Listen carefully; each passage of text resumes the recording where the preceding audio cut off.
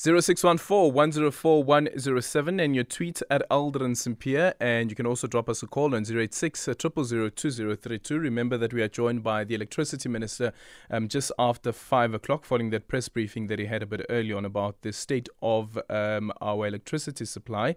And in the next few minutes, we'll be in conversation with Tirana Hassan, who's the newly appointed Executive Director of Human Rights Watch. We understand that Tirana is now on the line. Tirana Hassan began her career as a social worker. Her commitment to justice and human rights is drawn from lived experience as someone who spent many years working with women, children in conflict and crisis situations. She joins us now to outline her priorities. This, as we understand that one of her key priorities will be to call out government selective applications of human rights obligations. Tirana now joining us on the line. Good afternoon, and thank you so much for joining us, and congratulations. Thank you very much. What does this appointment mean for you? Well, it's incredibly exciting, and it's a real privilege to be able to, come work with the dedicated colleagues around the world in Human Rights Watch. We have we've over a 30-year history of investigating and defending human rights around the world. So I feel the weight of the responsibility, but I also feel incredibly excited about what we can do by partnering with human rights defenders around the world and being able to continue to speak truth to power, being able to, in a world where facts are up for dispute, to be able to keep on putting the evidence out there and mobilizing governments to do the right thing.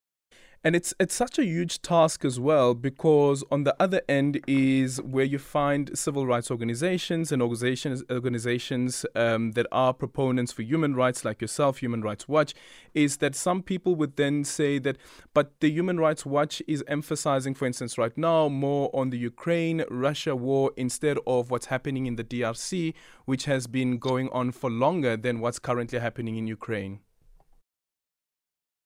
I think that, there's been a lot of discussion around the world that Ukraine has dominated the international headlines.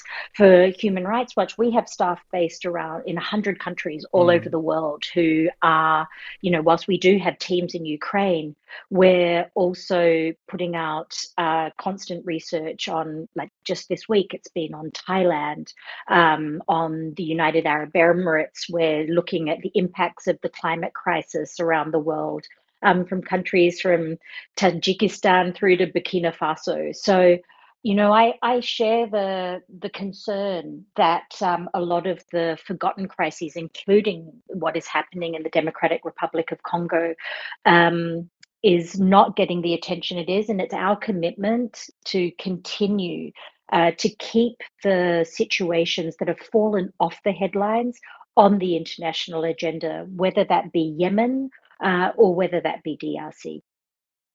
And then, of course, the other issue is around how you make sure that when you deal with these investigations of human rights violations, that Human Rights Watch doesn't buckle under the pressure of the government or the day, or even sometimes even some of the funders of Human Rights Watch. Yeah, we are certainly not in the business of buckling under pressure, or we probably wouldn't have lasted this long. But, our job as Human Rights Watch is to investigate abuses no matter where they happen and no matter who is responsible, and call them out. It's really to establish the independent narrative. And sometimes, indeed, that is not popular. But we don't take any funding from governments, and we don't take funding to do certain projects by individual donors. So, we take our independence incredibly seriously, and our job is really to present the evidence as it is and ensure that there's accountability. The people who we are accountable to, the people at the center of all the work that Human Rights Watch does, are the people who are the victims, the survivors, and the communities that we work with and for.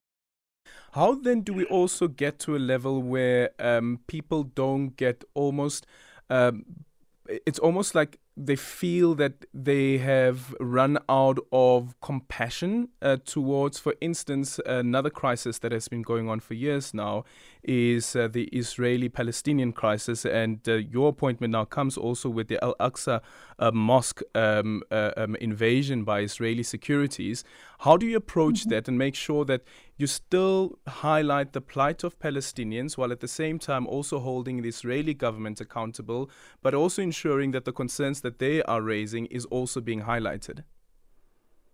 Absolutely. That's what we do, is that we actually document the abuses that are happening. And Israel-Palestine has been a real priority for Human Rights Watch, along with the other many other countries around the world. But it's I don't think that we can operate in a framing of, we're tired of it. There is no space for fatigue when people's lives are still being impacted by human rights abuses, and where governments are continuing to violate their international obligations at the expense of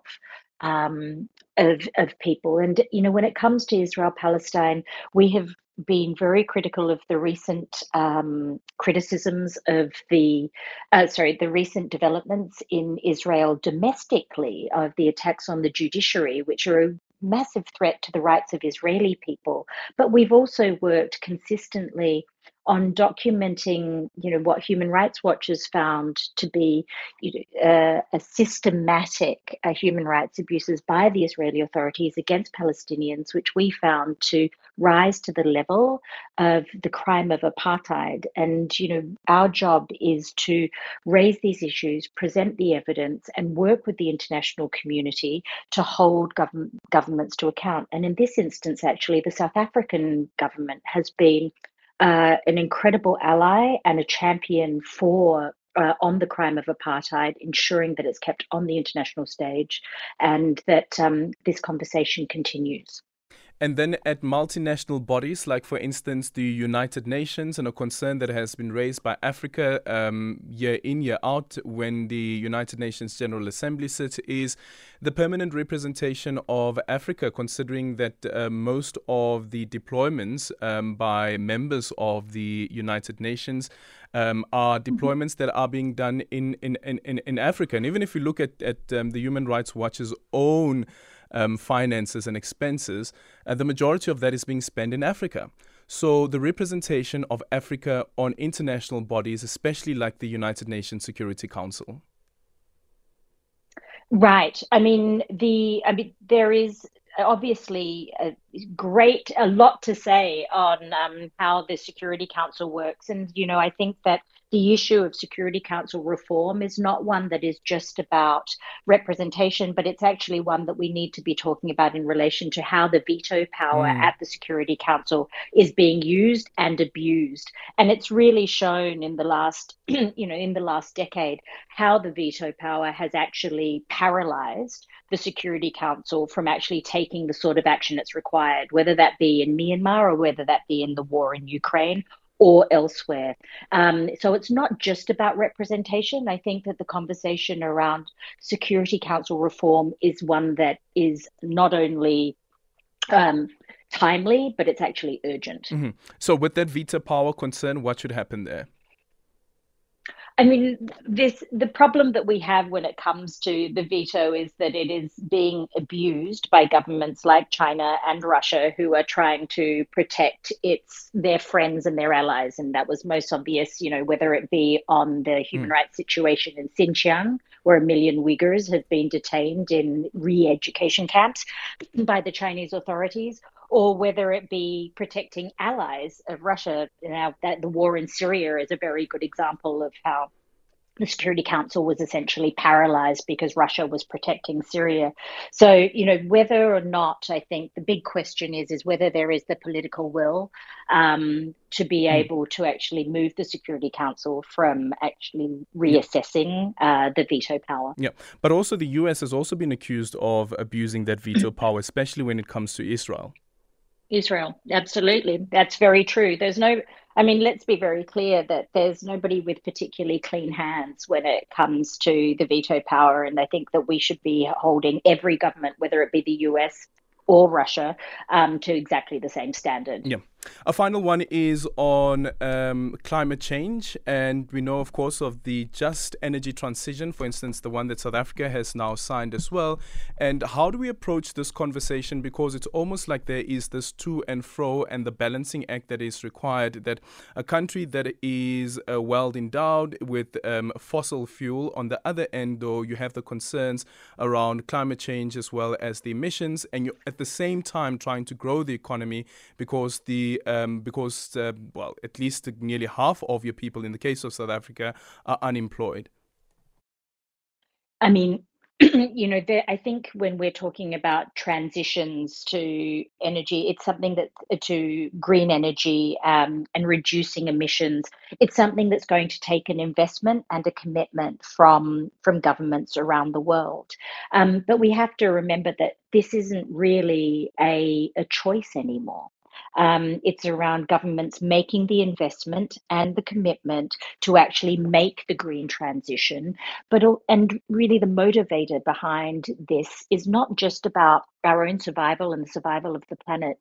We need to remember what is happening to the communities around these mining sites. I mean, Human Rights Watch did a report just a few years ago about the damage and the pollution that's been done from abandoned coal mine sites for the communities in those areas. And the impact that this has on communities, if we continue to go down this path of just blindly going into continuing our reliance on fossil fuels, isn't just damaging the environment, it's really impacting the communities around them who are feeling the impacts of the pollution, the waste, and even when mines have been completed, not safely closed. Thank you so much for your time and all the best in your new job as well as the ventures of the Human Rights Watch. Thank you so much for your time. Tirana Hassan is the newly appointed Executive Director of Human Rights Watch. 0614-104-107. You can also drop me a tweet on Alderans at Alderans St. Pierre, and our studio line is 086 000 2032.